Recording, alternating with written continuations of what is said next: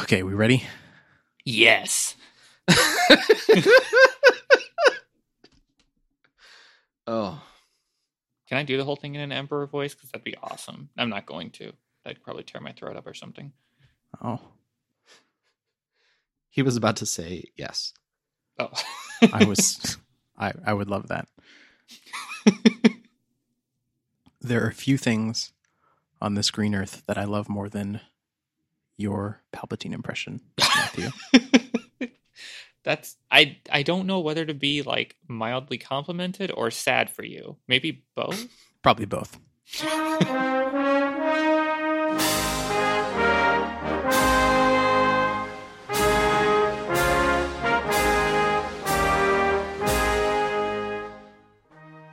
Welcome to Better Worlds, a podcast exploring geek culture across mediums. I'm Trevor. I'm Matthew. And I'm Dustin. This is part 1 of our episode about Star Wars, A Solo Story. But first, a word from our Matthew.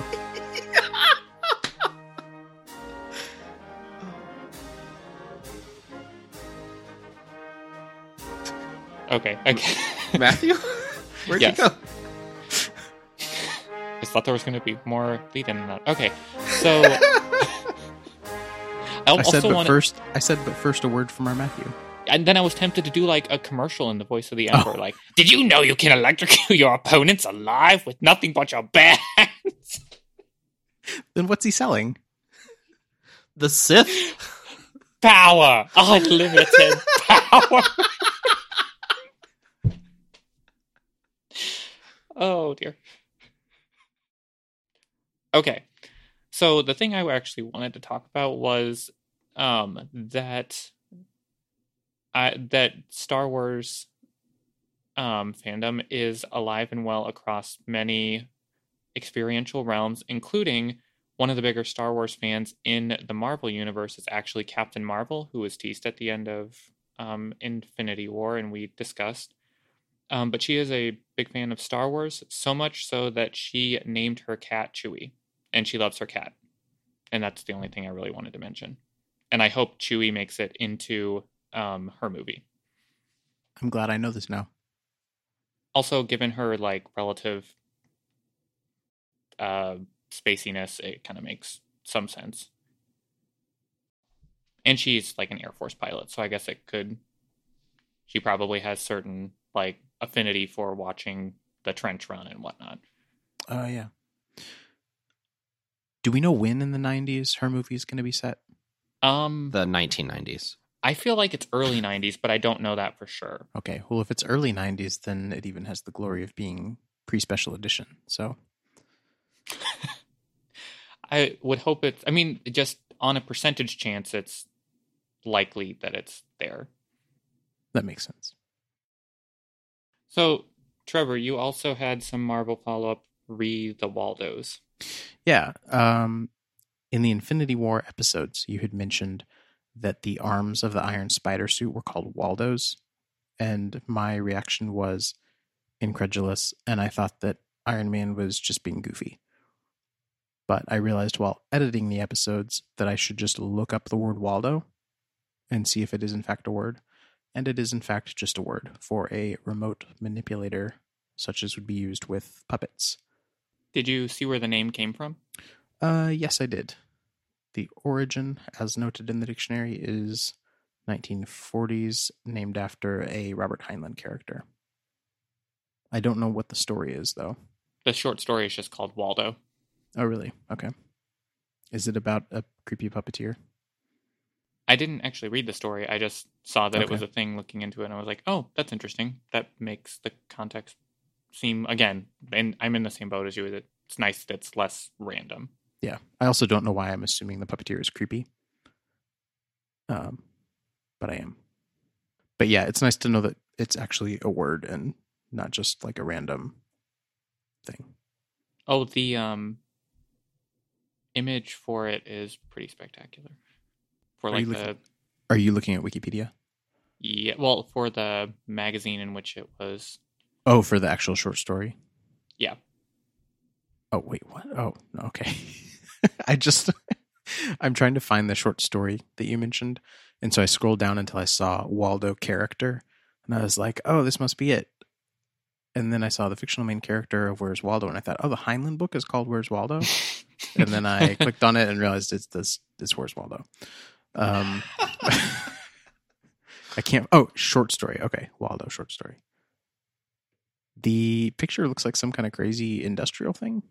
Was the adjective that you used astounding? Oh, it's like a giant robot arm. It's like a giant robot arm terrorizing. Yeah. It.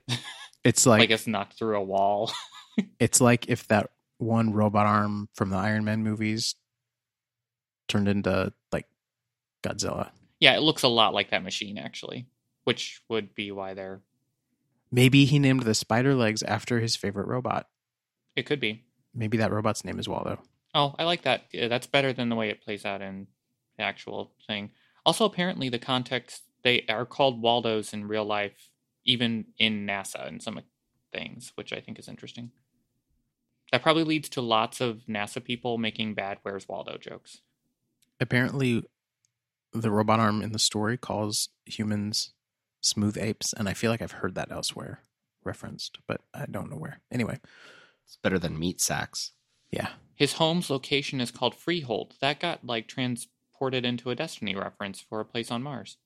Oh, yeah. The more you learn. I thought that was in Firefly. Maybe that's all references back to this robot's home. Maybe it's just a common town name. It could be that too, like convergent story evolution. I'm probably wrong. A quick Google search, Freehold Firefly did not return anything. So, Freehold, Mass Effect. Wow, I misspelled that. Freehold, Lord of the Rings. Oh, it's in Andromeda? This is boring. Anyway, that's... Bored now. So anyway, any other Marvel-related follow-up? First, No. I want to share with you guys the first result from my Freehold Lord of the Rings Google search. Oh, it's going to be good. It's surprisingly applicable. The first result for me is Lego. Really? Yeah. Wait, I need to see what happens for me now. What was the search term exactly? Freehold Lord of the Rings. Okay. I already had clicked your link, so that might have been... This is not good. What? This marching band. Oh. I don't think they tuned. Oh.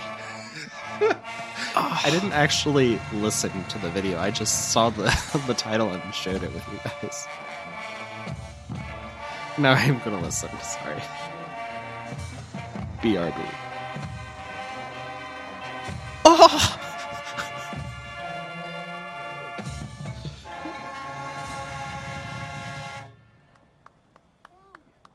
Oh, I'm going to cut it off right there. It does not sound good. I'm so sorry, Freehold Township Marching Patriots. I'm sure you've gotten better in the last 9 years. Also, this is at Brick Competition, which I'm wondering if that's some sort of Lego football marching band competition, and maybe that's why Lego came up in my search. This episode has taken a turn. Honestly, I couldn't tell what songs they were playing. No, I don't think that's it at all. It was pretty bad. Okay. What is happening? Apparently it's also a Valerian thing. Valerian. Oh, but not the space thing. Apparently Valerian is also a Game of Thrones things, and then Freehold is oh boy. I think the word Freehold is common. Maybe we should move on. No, let's discuss Freehold. Till we break its grip on Freehold and take back our... Wait, how does that go? What's all this stuff about Valyria versus Numenor? I don't even want to know. I'm just sitting here shaking my head. Oh, I have follow-up on Amazon Lord of the Rings. Oh, I'm interested in that. the topic has been confirmed. It is going to be about young Aragorn. Shocker. Who could have guessed? I mean, I guess he's kind of old, so he's old by the time you get to Lord of the Rings, so I guess there's a lot they could plumb through. There's about 10 pages of appendix that look like they're going to be the source material. I don't know. I will give it a chance if Peter Jackson has absolutely nothing to do with it. I think he doesn't he have something to do with it? I don't know. Well, I'll check closer to the date. If he does, he has a good track record of taking a short amount of source material and making it into 3 great movies. What? Well, okay. For screenplays, it's about a page per minute, right? I don't know. Sounds right to me. And there's 10 pages of appendix. So he should be able to get at least a good 30 minutes out of that, right? Oh, at least a 3-part movie. No. Yeah, I think it's a 3-part movie. Well, I mean, it's a TV show, but... See, you have to read between the lines of the appendix. And between between lines. You know, when they first were talking about doing a Hobbit movie, it was attached to Guillermo del Toro, and I was more interested in that. And then when that no longer happened, I lost interest. Yeah, I didn't pay any attention to it once it became a Peter Jackson thing. See, I made the mistake of seeing all 3 of them. I knew that it would just make me angry. Yep. So I avoided it. And on that note, if you're listening to this and you like The Hobbit, that's fine. I don't begrudge you at all for that. And I just want to say that because I've seen a lot of stuff this week about how people have to like certain things and dislike certain things. And I just want to say it's okay for people to like different things. Yeah. And we've talked before about the specific reasons of why we don't like Peter Jackson's rendition of The Hobbit and also, I think, The Lord of the Rings for Trevor. Yeah. So. But yeah, the week of Solo's release has been a hotbed of opinions about what other people are allowed to like or not allowed to like. So, can a period of time be a hotbed? Oh, yeah. Yeah. Okay. Kind of like all the other, like The Force Awakens or... Yeah. Well, I mean, there's all this baggage about how, like, there's a lot of baggage around The Last Jedi, and now there's more baggage around Solo, and there's, like, kind of the assumption... we're not talking about Solo yet. Anyway, people can like different things. Would this be a good time for me to talk about Deadpool? Sure. Yes. And on that note, I have follow-up regarding the comment I made about Deadpool 2 a couple episodes ago. When we talked about movie trailers, I mentioned that Betsy was kind of mildly interested in Deadpool 2 after seeing the trailer. We checked out Deadpool from the library to give it a watch, see if we wanted to see Deadpool 2. And it only confirmed that I was correct in my initial decision to not watch Deadpool. And it wasn't even because of anything specific that I thought was offensive or anything. I just honestly didn't even think it was funny. That makes sense. But, you know, different people have different opinions. So, I mean, I watched it. I gave it a shot. I had no interest in the characters. I didn't find the story compelling at all, and I didn't really even think the jokes were funny. So I don't really feel the need to bother any further with it. If other people like it, that's fine, but it's not my cup of tea. That is all I have to say about that. Sounds good. Matthew, what's this about hardworking donkeys that you were mentioning last time we recorded? From Assassin's Creed Origins. I did encounter a donkey that was not working hard and was taking a break, and I find it appropriate because it was in a vision of the afterlife. And the donkey was just chilling out, and I at first was like, a donkey that's not working? Why is this happening? Oh, right. And I was like, did the developers do this on purpose to show the donkey? It was like, look, they've been working this entire game. They just need a break. They've been working independently of any human direction the whole time. So that's just like, you've been self-motivated and hardworking. Just, you've earned your rest. It's also kind of depressing because the only time they get to rest is in death. Oh, gee, I haven't had that prospect ever. No, let's not go there. That's going to go into too deep of an existential hole. All right. We've exhausted our pre-Star Wars discussion. Now we get into Rolo, a Star Wars candy. Opening that card. Oh, card. I thought you were making a Sabacc reference, but I see you're talking about Trello. No. Rio Durant Generico. Do we have anything to say that is not a spoiler? You ranked this above The Force Awakens as far as the Disney movies go. Yeah. The Force Awakens is still my least favorite Star Wars movie. Again, it's okay for people to like different things. I don't want to fight anybody about this. As I hate when other people say, don't at me.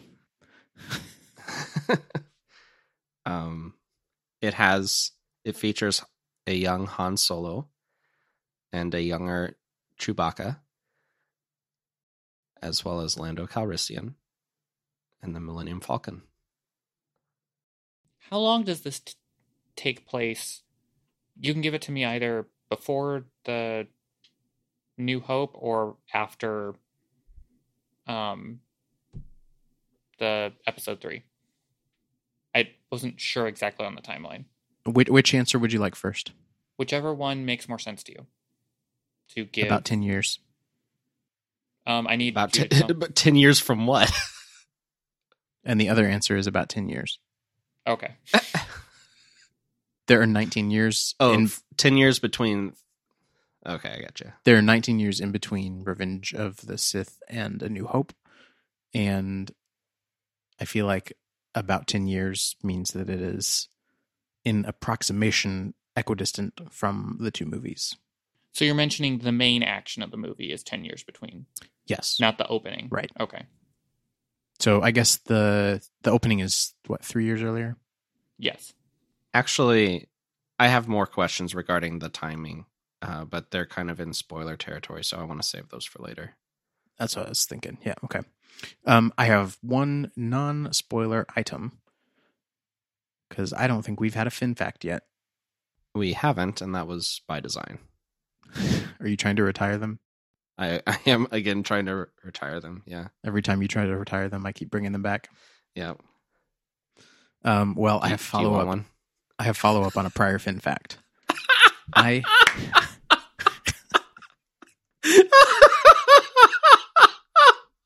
Welcome to Better Worlds.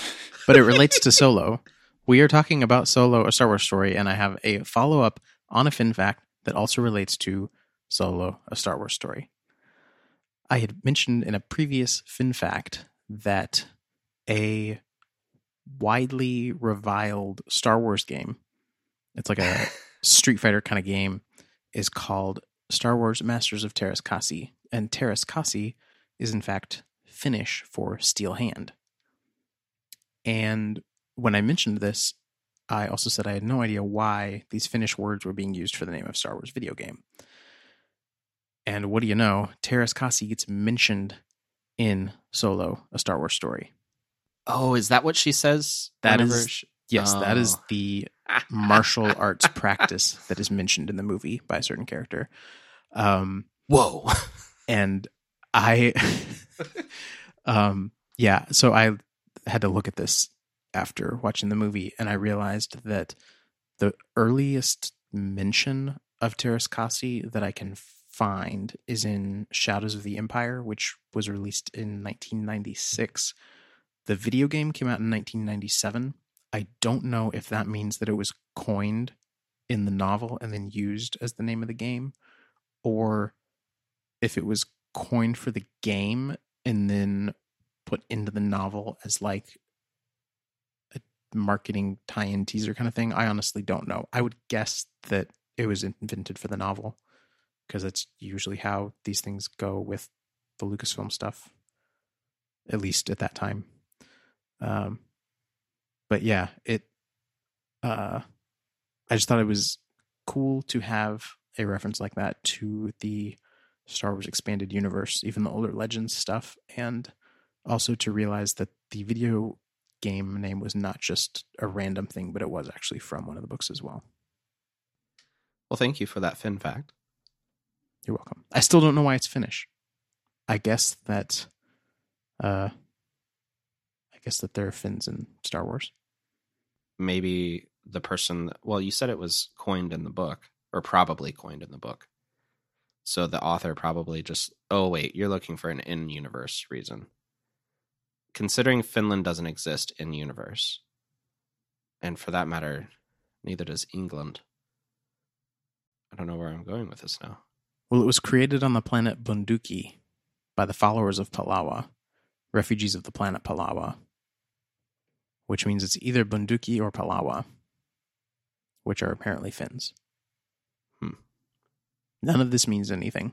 Is this like Battlestar Galactica, where the people from Star Wars eventually settle on Earth? That has been speculated. Oh, I do not hold to that, but it has been put forth by others. I was unaware of this. Interesting. There are some, I think they're Infinity stories that explore that possibility. Have I told you guys my opinion on the long time ago in a galaxy far, far away thing? Mm-mm. Yes, you have. Oh, I don't recall it. Oh, go ahead and repeat it. My opinion is that Star Wars is in fact set in an indeterminate future and place, but it is framed as a fairy tale or myth. So honestly, the timeline doesn't matter. So past or future, it doesn't actually matter. But the point of the phrase "a long time ago in a galaxy far, far away" is not to say that it happened in our past, but rather to frame it from wherever it is being told as a fairy tale. But I think the idea is that it's a futuristic fairy tale. So I would say it's from the future, but it's being told from even further in the future. I don't think this is a popular opinion, but it is mine. That's an interesting idea. So would you say the popular opinion is just a literal reading of that opening? That seems to be the most common opinion I come across, is that it's just a literal, like literally this happened a long time ago. Honestly, I've never really thought to think about it in any more depth than a literal reading. So, okay. Well, I think the most important part is that the framing as a fairy tale is far more important than the actual time frame. Yeah. That's the really important part. Interesting. It's like Once Upon a Time. Right. Yeah. It makes sense. And I don't have any objections to your opinion. Though I'm sure there are those out there that would. Oh, I'm sure. I have no doubt about that. Shall we move into the spoiler district? Yes. Okay. If you have not seen Solo, A Star Wars Story, a movie about young Han Solo, young Lando, and younger Chewie, then stop listening. Goodbye. They're gone now. I heard them logging off. What do you guys want to talk about in relation to this movie? That was not phrased like a human. Was it not? What do you guys want to talk about in relation to this movie? Just That's fair. Sorry, that was mean. I apologize. Go on. Should we start with overall impressions, I guess? Do we have any overall impressions? I guess those would have been good to put in front. But I can move the spoiler warning. Yeah. I don't know. I thought it was okay. It wasn't my favorite. And there were parts where watching it, I thought, I'm enjoying this.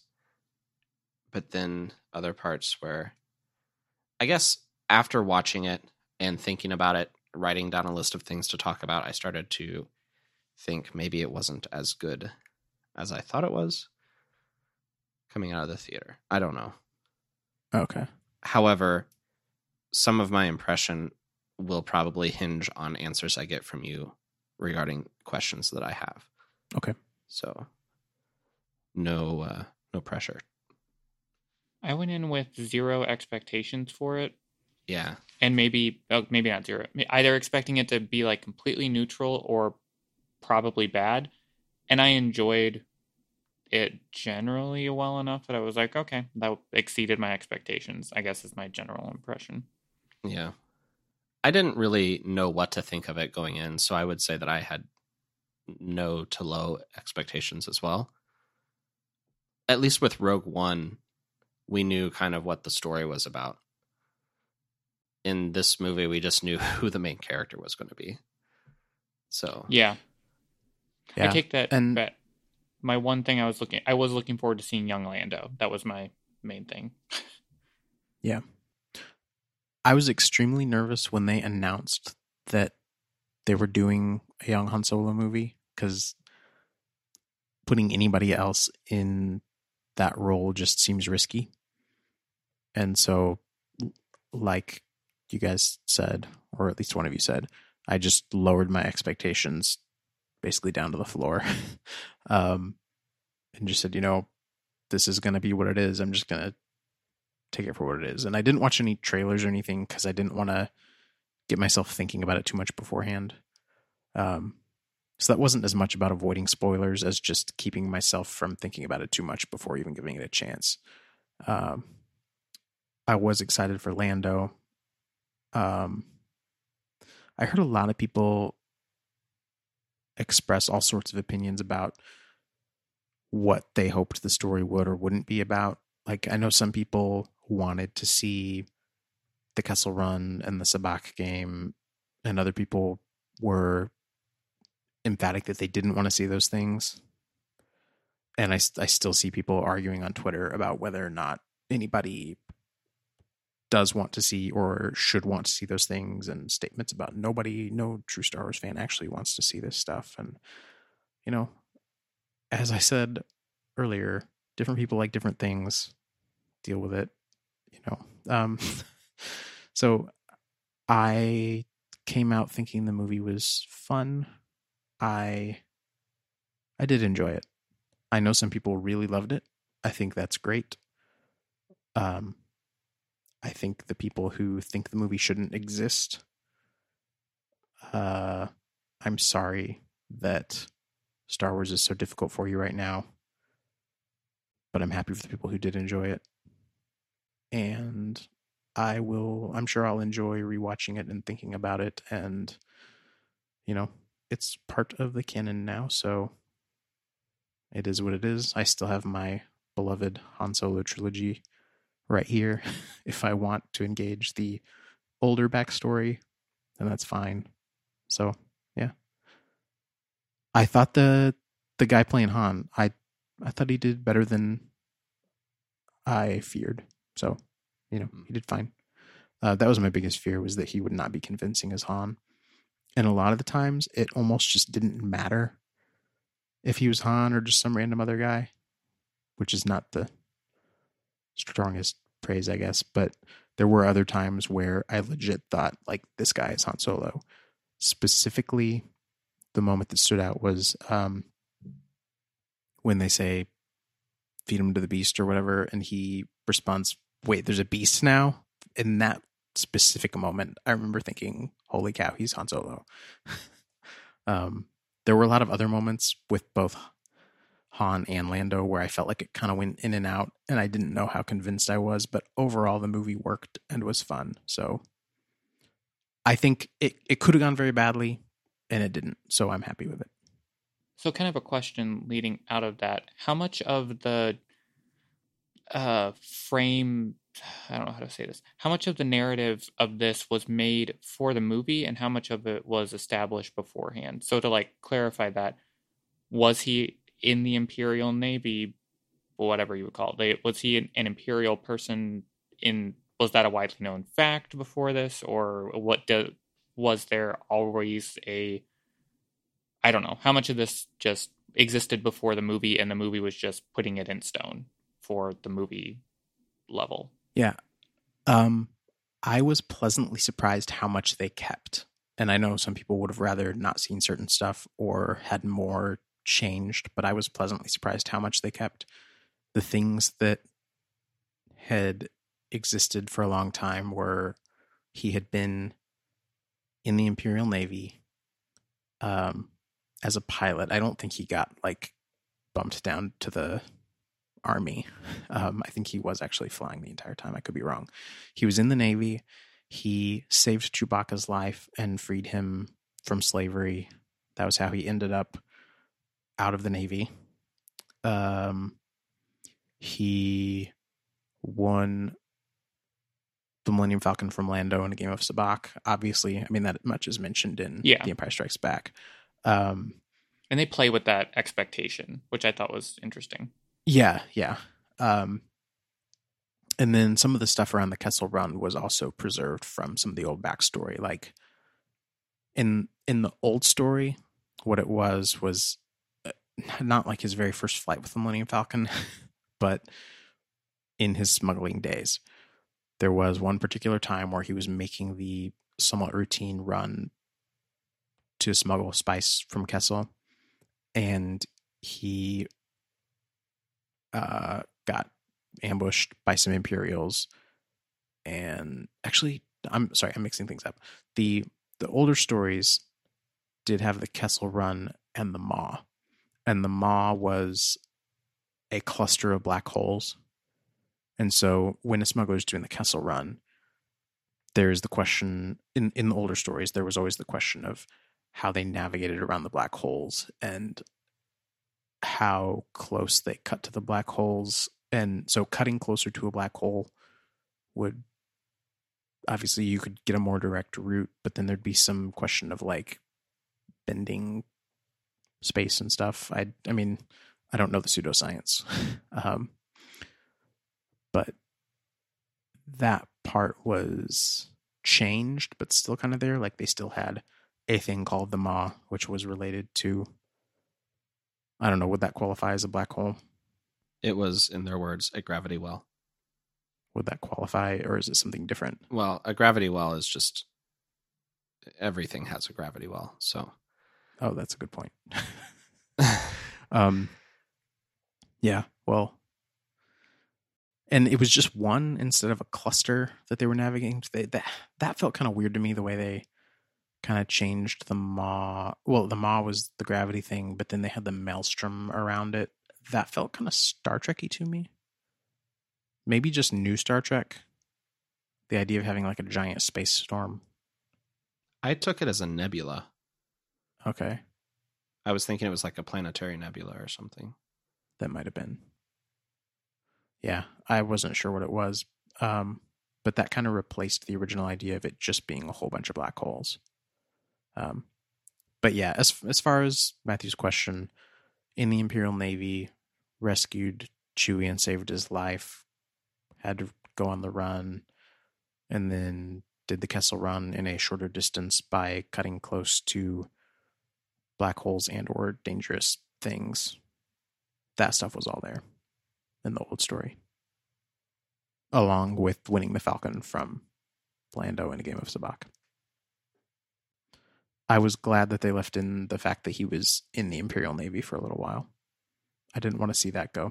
Not having known that, when I first saw it, I was like, oh, this is surprising. That was like kind of what prompted my question, was like, was this something they cooked up for the story in this, or was that always the case? Because it feels so, I guess it helps explain the character of Han overall in a way, but it felt surprising because it is so far away from where he is when you initially meet him in the original trilogy.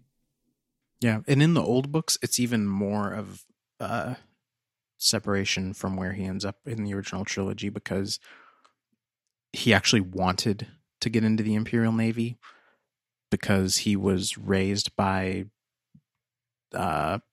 space criminals, and he had this aspiration to go learn to be a really good pilot, and so he joined the Imperial Navy because that was his ticket to something better. And then once he after he saved Chewie's life, he had to go do something else, and that was when he got into smuggling and went on the run. And in this one, he didn't really aspire to be in the Navy. He just, like, that was his way off the planet. I guess he did still have the aspect of wanting to be a pilot, but I felt like in the older books, he actually kind of wanted to be in the Imperial Navy a little more than in this one. He didn't get kicked out for, like, insubordination or anything in the old stuff. He just, I mean, aside from saving people's lives and running away. But yeah, I was surprised how much they kept of that. So, piggybacking off of talking about the Maw, in the past, I remember you talking about or mentioning to me different, I guess they were fan theories of what Han means when he says that he did the Kessel Run in less than 12 parsecs in Star Wars A New Hope. And one of them was that in order to make it in that short of a distance, you would have to have an extremely fast ship because of the Maw being the collection of black holes at that point. But there was others, like I think you subscribed to him being a kind of a huckster, and he's trying to trick, or I guess he's trying to see how much he can get away with Luke and Obi-Wan. Or maybe that was from the explanation from George Lucas. I don't remember. I think that might have been something George Lucas said. And I've heard other people espouse that. It's kind of like just trying to see how much he could trick them to get a sense of how much money he could wring out of them. Yeah, okay. He's kind of testing the waters. But yeah, even if George Lucas said that, I still like the explanation involving actually cutting through somewhere that's supposed to be unnavigable, or, navigating more daringly than other people or with a better ship. I like that explanation. Perhaps just because I read the books so long ago that put that forward. But I kind of liked having an actual explanation for it. I can see the appeal of the huckster explanation, though. So I guess my question from that would be, how did you feel with that being finally pinned down to a true... Like in this movie, we got a couple instances of there might have been some fan theories out there, but now we have a canon explanation of what that meant or how something came about. Overall, how do you feel about that being something being pinned down as opposed to letting fan theories exist? I feel good about it simply because an explanation very close to that was canon before the Disney acquisition. And okay. I know a lot of people refuse to acknowledge that the old books were canon, but they were. So there were different levels of canon, and basically the books were canon unless a movie came out and contradicted them. And that explanation, or an explanation very close to that, was in a book. So it was canon up until 2014, 2015. So it's almost like it went away for a few years and now it's back. It doesn't really feel new to me because it's so close to what was there before. Yeah. Okay. That was just I had a curiosity regarding that. Also regarding the Maelstrom. Oh, I forgot the other piece I forgot to mention of the framework of the story. The fact that he grew up as a kid, he was like a street rat on Corellia. That part was also in the older books. I think that's everything. Street rat, went into the Navy, saved Chewbacca, did the Kessel Run with the Maw. That's it. Cool. Yeah, that's quite a bit of preservation, which is good to see. going back to the Maelstrom, I noticed when they were flying through there that the music playing was the exact same music as that in The Empire Strikes Back when they're going through the asteroid field. Like they just took that same track and played it there. I knew there was like a musical reference to it. I wasn't sure how much though. Oh, well, maybe I'm not questioning your Yeah. assessment. I'm just saying at the time I was like, they're referencing this. Okay. But I personally did not notice how much of it was. Okay. Now you've got me questioning because I know that there was at least a section that was exactly the same. Because I've listened to that soundtrack a lot with my kids. No, I'm not saying you're wrong. I'm just saying you Right. were able to assess more of it than I was. Oh, I was going to say I can't verify that it was the entire sequence. But there was at least a part that was taken straight from it. Of the original trilogy, no, never mind. I was going to say Empire Strikes Back might be the one I listened to the least, but it has Yoda and the Force, so that's not true. I probably listened to them all equally, but I don't particularly remember the asteroid field. My kids just often requested Star Wars music be played when we were doing various things, and a common request was Empire Strikes Back. So. Okay. Anyway, did you have particular feelings about that? I just thought it was interesting. Yeah. It felt like there were a lot of musical cue references. And honestly, I thought it was a little heavy-handed. I would have been okay with some of them. What were some others? Because I didn't notice them. I can't remember what they all were, but I just felt like there were a lot of them. If those, like, in terms of overall references, I didn't feel like they were really all that heavy-handed. They were mostly fairly subtle stuff, but the musical references sometimes seemed kind of on the nose. But I guess that's a pretty good place to be if the worst fan service is musical cues, then it's probably a good problem. Do you want to start going through the things that you wanted to talk about on the checklist? I just made a list of characters so that we would just kind of jog our memory, I guess. Oh, I see. I thought you had specific things that you wanted to say about each character. I don't know. Okay, so are we done talking about Han specifically? Yeah. Mm-hmm. You guys felt like he did a good job? The actor? Yeah. Okay, so I thought I was really pulling for him and Kira, and I was, I guess, sad at the end that she left and all that because I'm a sap. And there was a moment in the theater when I realized, well, he and Leia find each other later. And so if he were to have a more formal relationship with Kira, then that would, I mean, we know the future, his future, I guess. Yeah. And I shouldn't feel bad about this moment.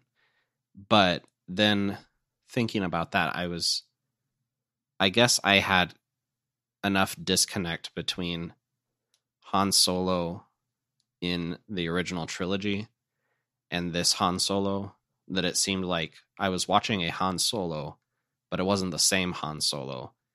And so this romantic pursuit I can get behind and root for and not feel bad about it being against Leia because it's a different Han Solo. Like it's a guy with the same name.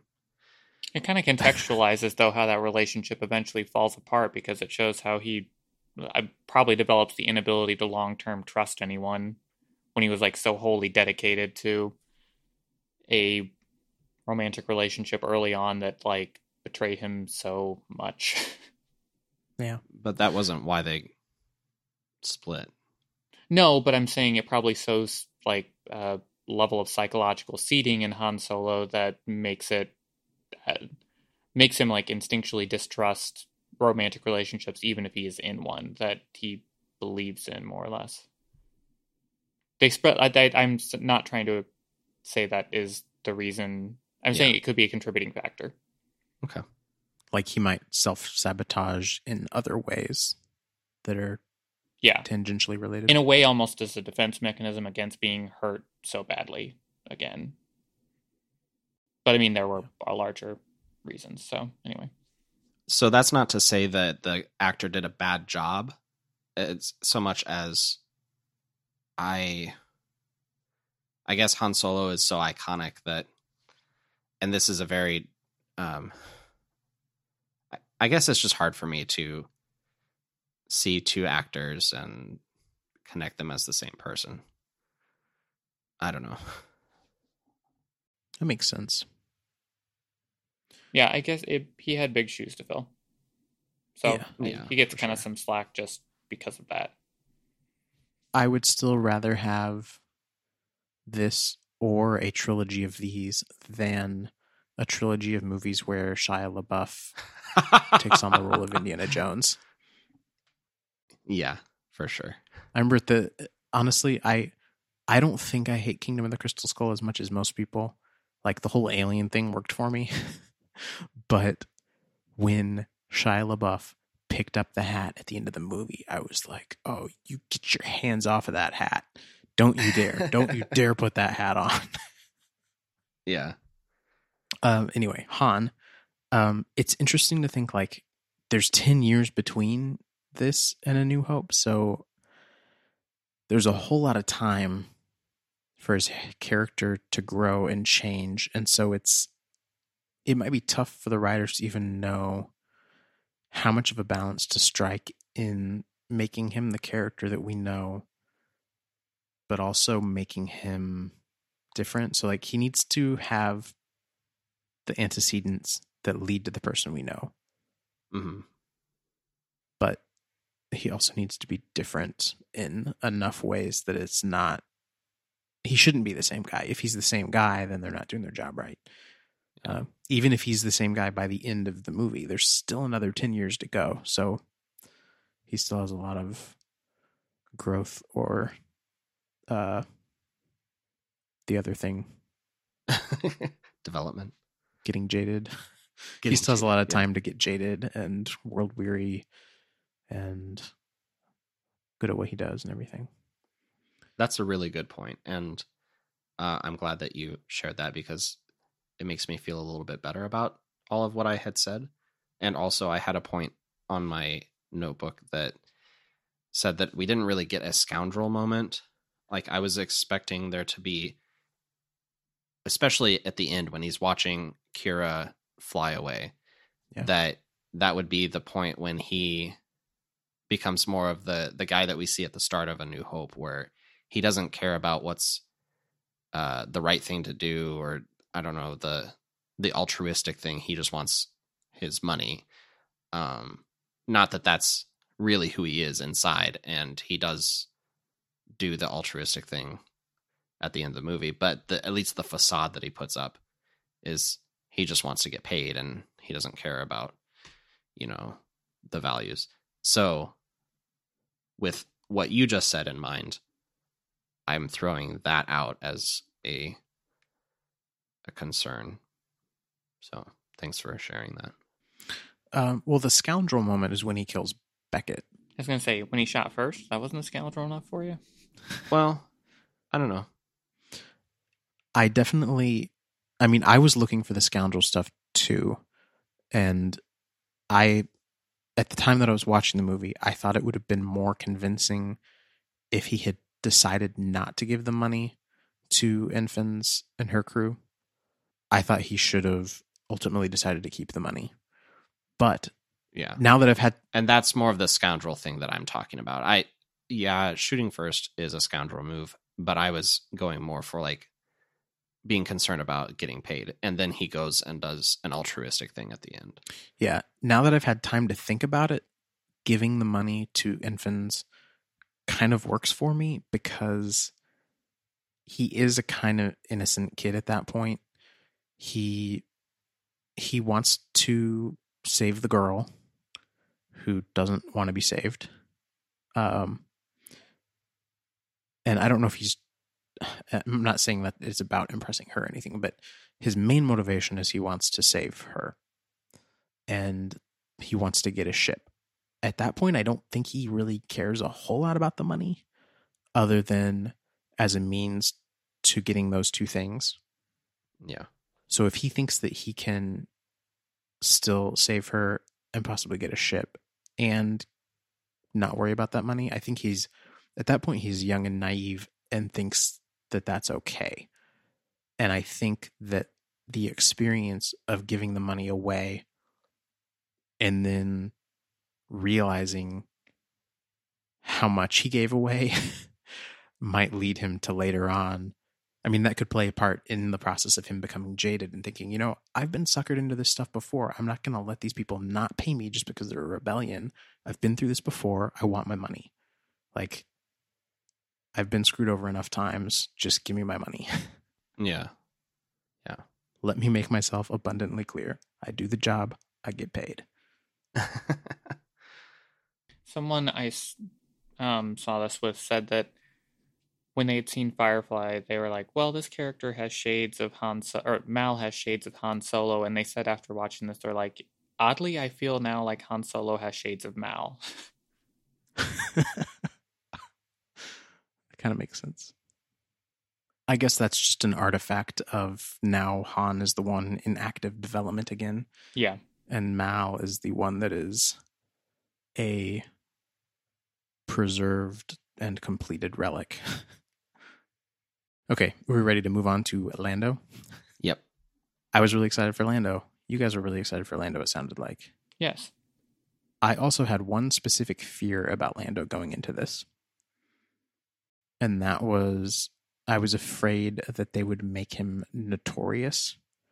Whereas in the books that I have read, and I'm talking specifically in the new Disney canon books, Lando values his anonymity, and he doesn't, he's a con man first and foremost, and he doesn't want people to know who he is because it makes it harder to pull off cons.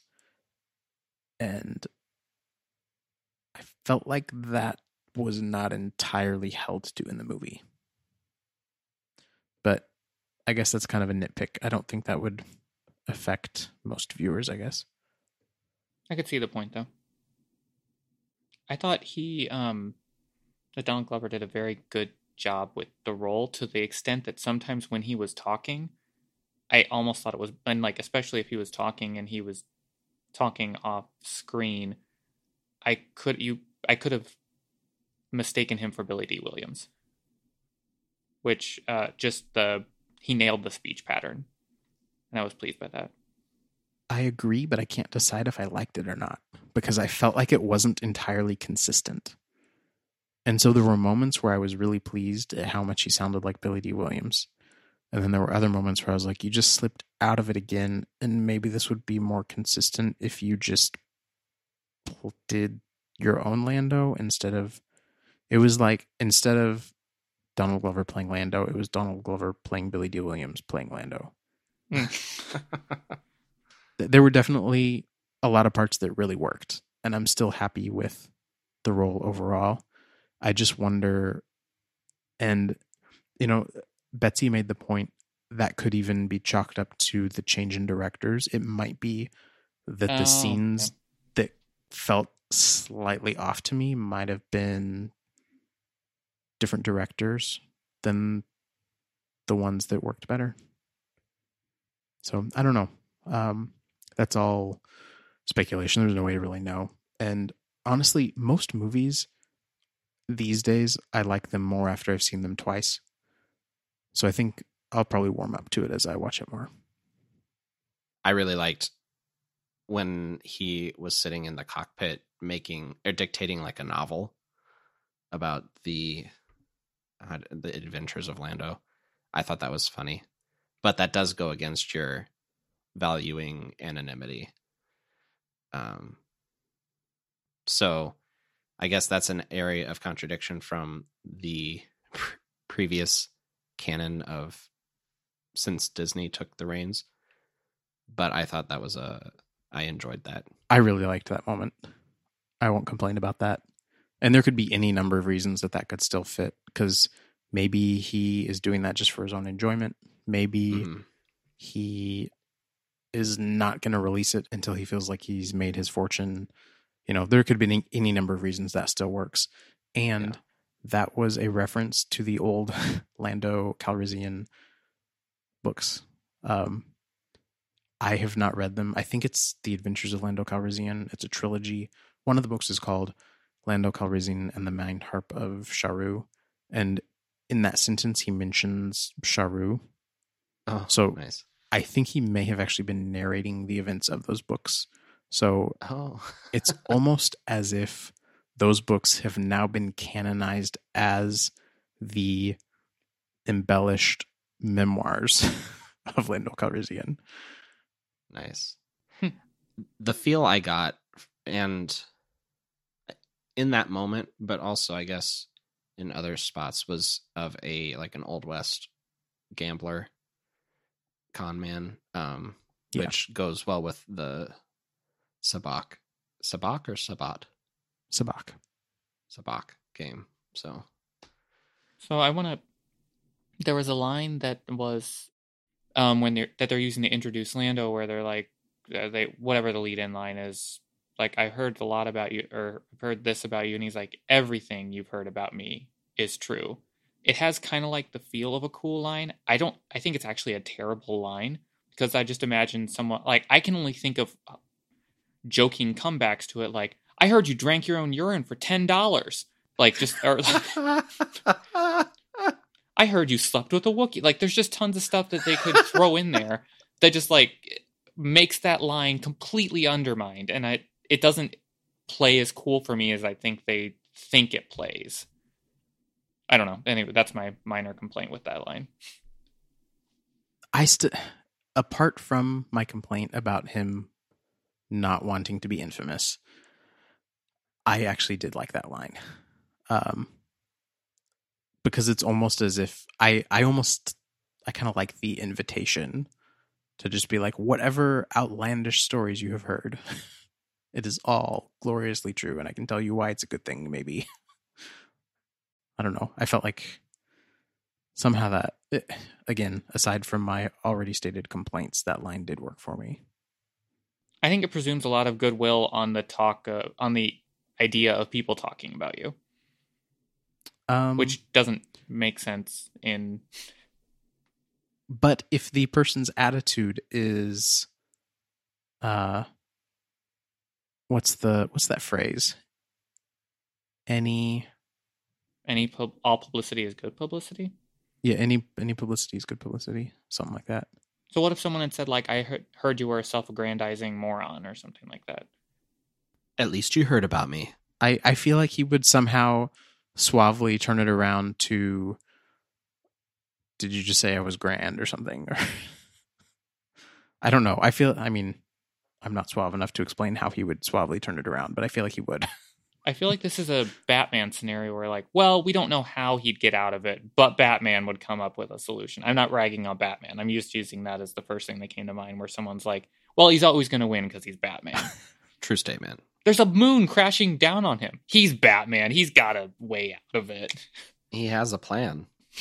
But the thing about both Han and Lando is, although they are smooth in a way, they do have their faults. And so what I'm saying is I'm okay with there being a bit of a fault in Lando's suaveness. Lando. Oh, we got to go with Lando now. Han and Lando.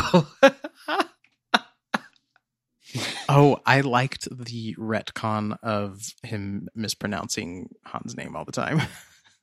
Wait, how is that a retcon? Wasn't it a goof? He calls him Han all the way through the original trilogy. Yeah. It's like Billy D. Williams just couldn't pronounce it correctly. Right. And like, I mean, it's not a retcon per se, but it's like, instead of just being like, why does supposedly one of this guy's best friends like not know how to say his name? Now there's when he met him, he said his name wrong and then just like kept doing it to annoy him. Yeah, I liked that part. I appreciated that explanation. So retcon might not be the right term, but I like that bit of, yeah.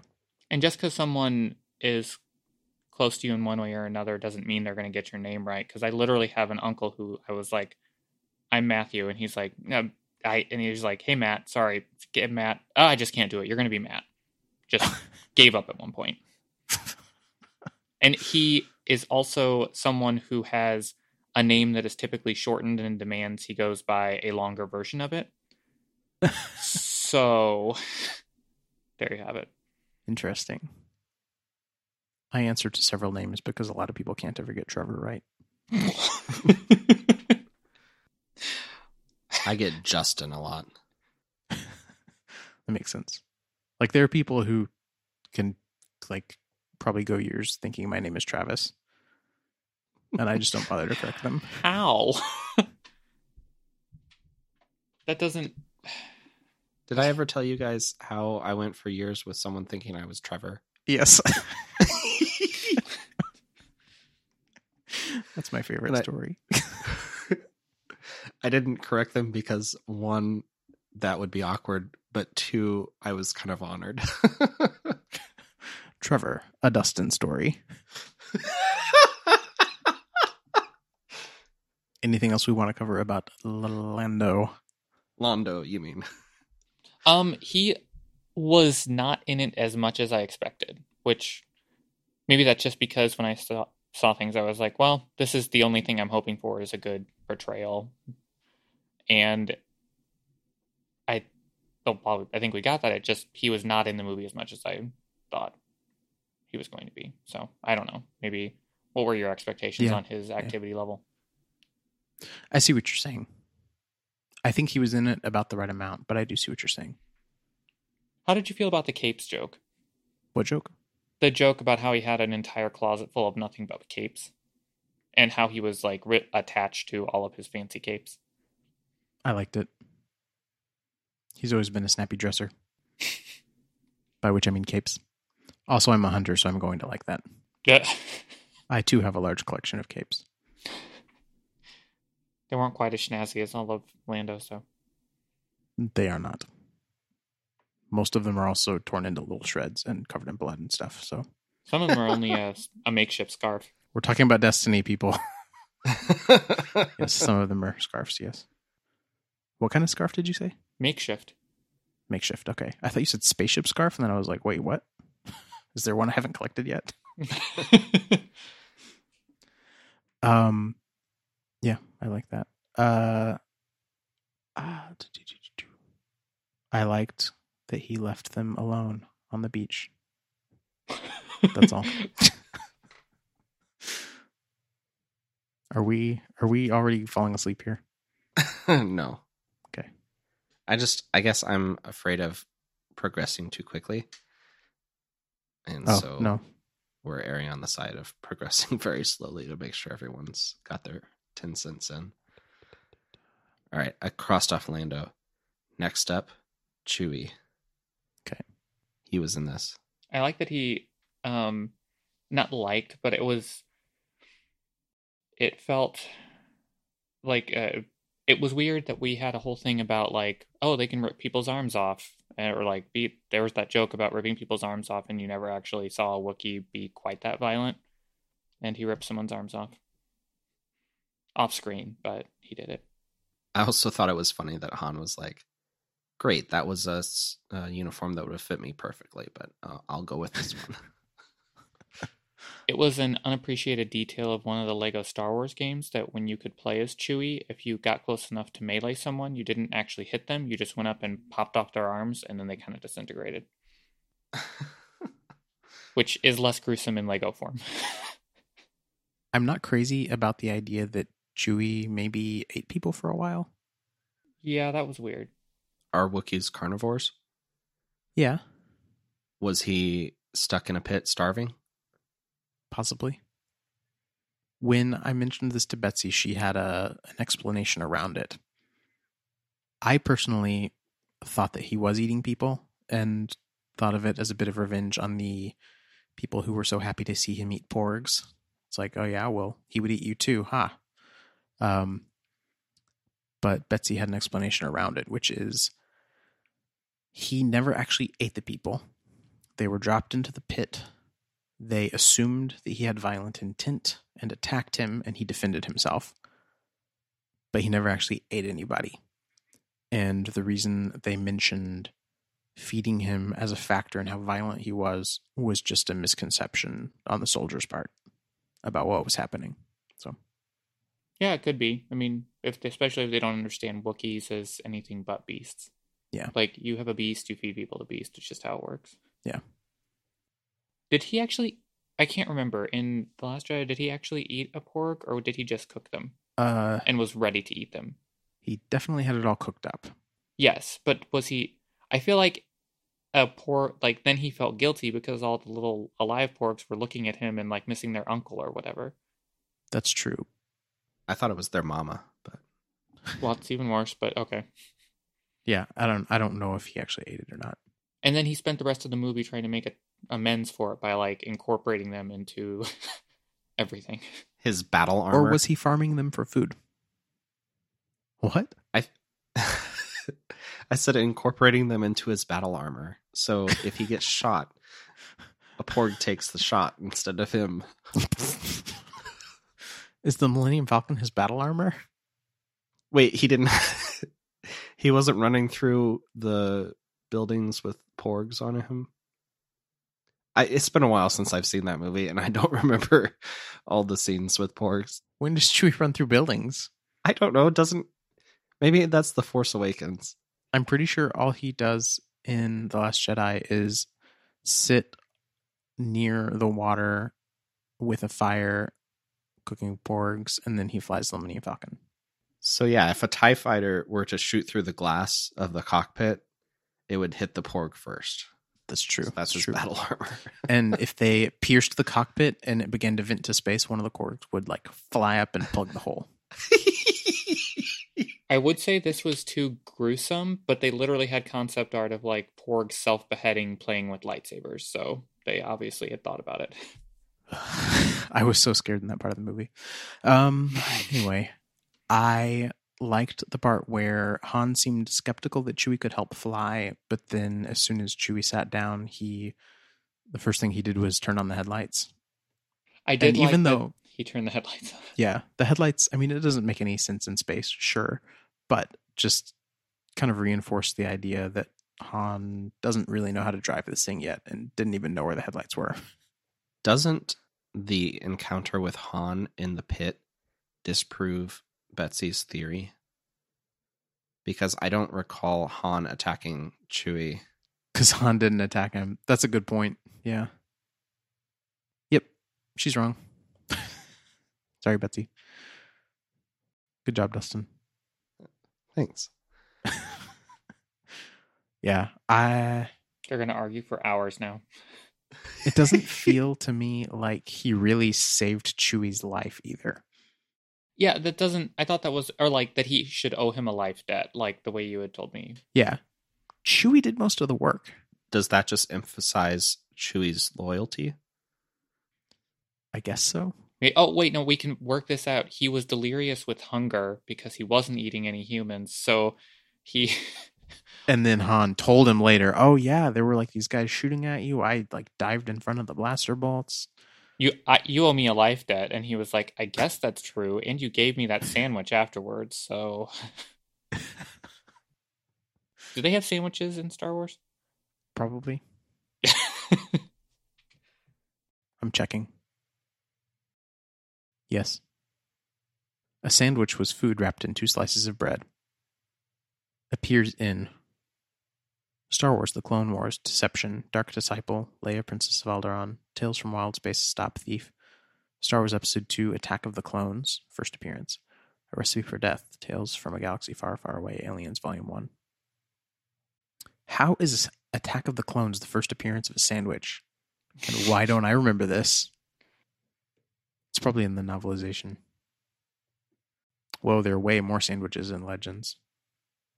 Let's talk about something else. There are way more sandwiches in Legends. Trevor, tell us the legends of sandwiches. No. That's how that's... The legends were true. I'm just imagining really, like, mind-bendingly good sandwiches. Anything else about Chewie? I liked that, well, although it seems weird that in that instance you found out Han could speak Wookiee, but then it never comes up again. Like, I guess he understands it, but obviously. Yeah. But he never tries to speak it again. Yeah, I think he spoke it so badly that Chewie was like, okay, you can, I understand when you say the other thing better than when you try to speak Shriwook, so. Wait, what was the name of the language? Shriwook. Shriwook, okay. At first, whenever Han tried or was speaking Wookiee, Shriwook, sorry, I thought he was just like drowning in the mud, like making a gurgling sound. And then I realized what he was doing. It's a good thing they put subtitles so that we would know that he was actually saying something. Right. Actually, so when I saw the subtitle and I thought, oh, he's drowning, but he just happens to say something in Shriwook. And then I realized, oh, no, he's speaking the language. Yeah. I also appreciated that there were some points where he says like he knows a little bit. And generally, whenever someone says they know a little bit, but in a movie, they speak and it sounds just fine. But there were some grammatical issues in his in the subtitles, so I thought that was a nice detail. Yeah. So one of the big scandals before the movie came out was, the big one was that the director changed. The two directors got fired and they brought in Ron Howard. The other big scandal was that they brought in an acting coach for, I can't remember his name, Alden Ehrenreich. Is that the guy's name? The guy who played Han. They brought in an acting coach for the guy who played Han. And a lot of people responded, wow, that's a really bad sign. It just goes to show you can't replace Harrison Ford. They picked a guy who looks like him instead of a guy who can actually act. This is going to be a disaster. Anyway, word on the street now. I don't know if it's confirmed anywhere, but the word that everybody seems to be saying now is that the acting coach was actually there just as a dialect coach to help with the Shriwook, to like help him figure out how to make those sounds with his throat. So I don't know if it's true, but I kind of hope it is. Just to stick it to all the people who thought that that was in and of itself a sign of disaster. So when they said acting coach, they really meant linguist? I guess so. I mean, it's still a coach for... Yeah, that's true. Anyway. Still a coach for actors. I thought the other Wookiees on Kessel looked really weird. Yeah, I don't know what was up with that. Like, because they were gaunt? It looked like they were from like the old Planet of the Apes movies or something. Yeah, one of them definitely did. I thought they looked really skinny, but then I was thinking maybe that's because they've been overworked and underfed. Maybe. They were just losing hair. Could be. Are we done talking Chewie? Yes.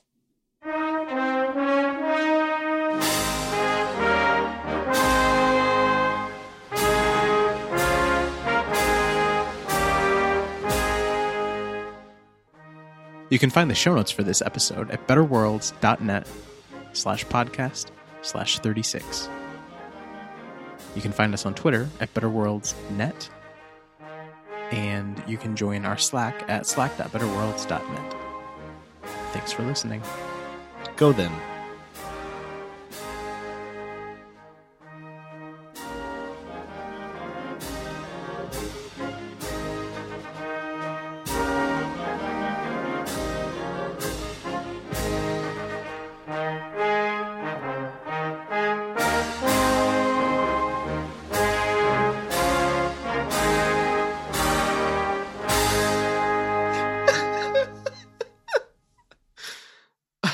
So it's so much better that I thought that you did the Star Wars solo story on purpose. I did not do that on purpose. I might use that one though.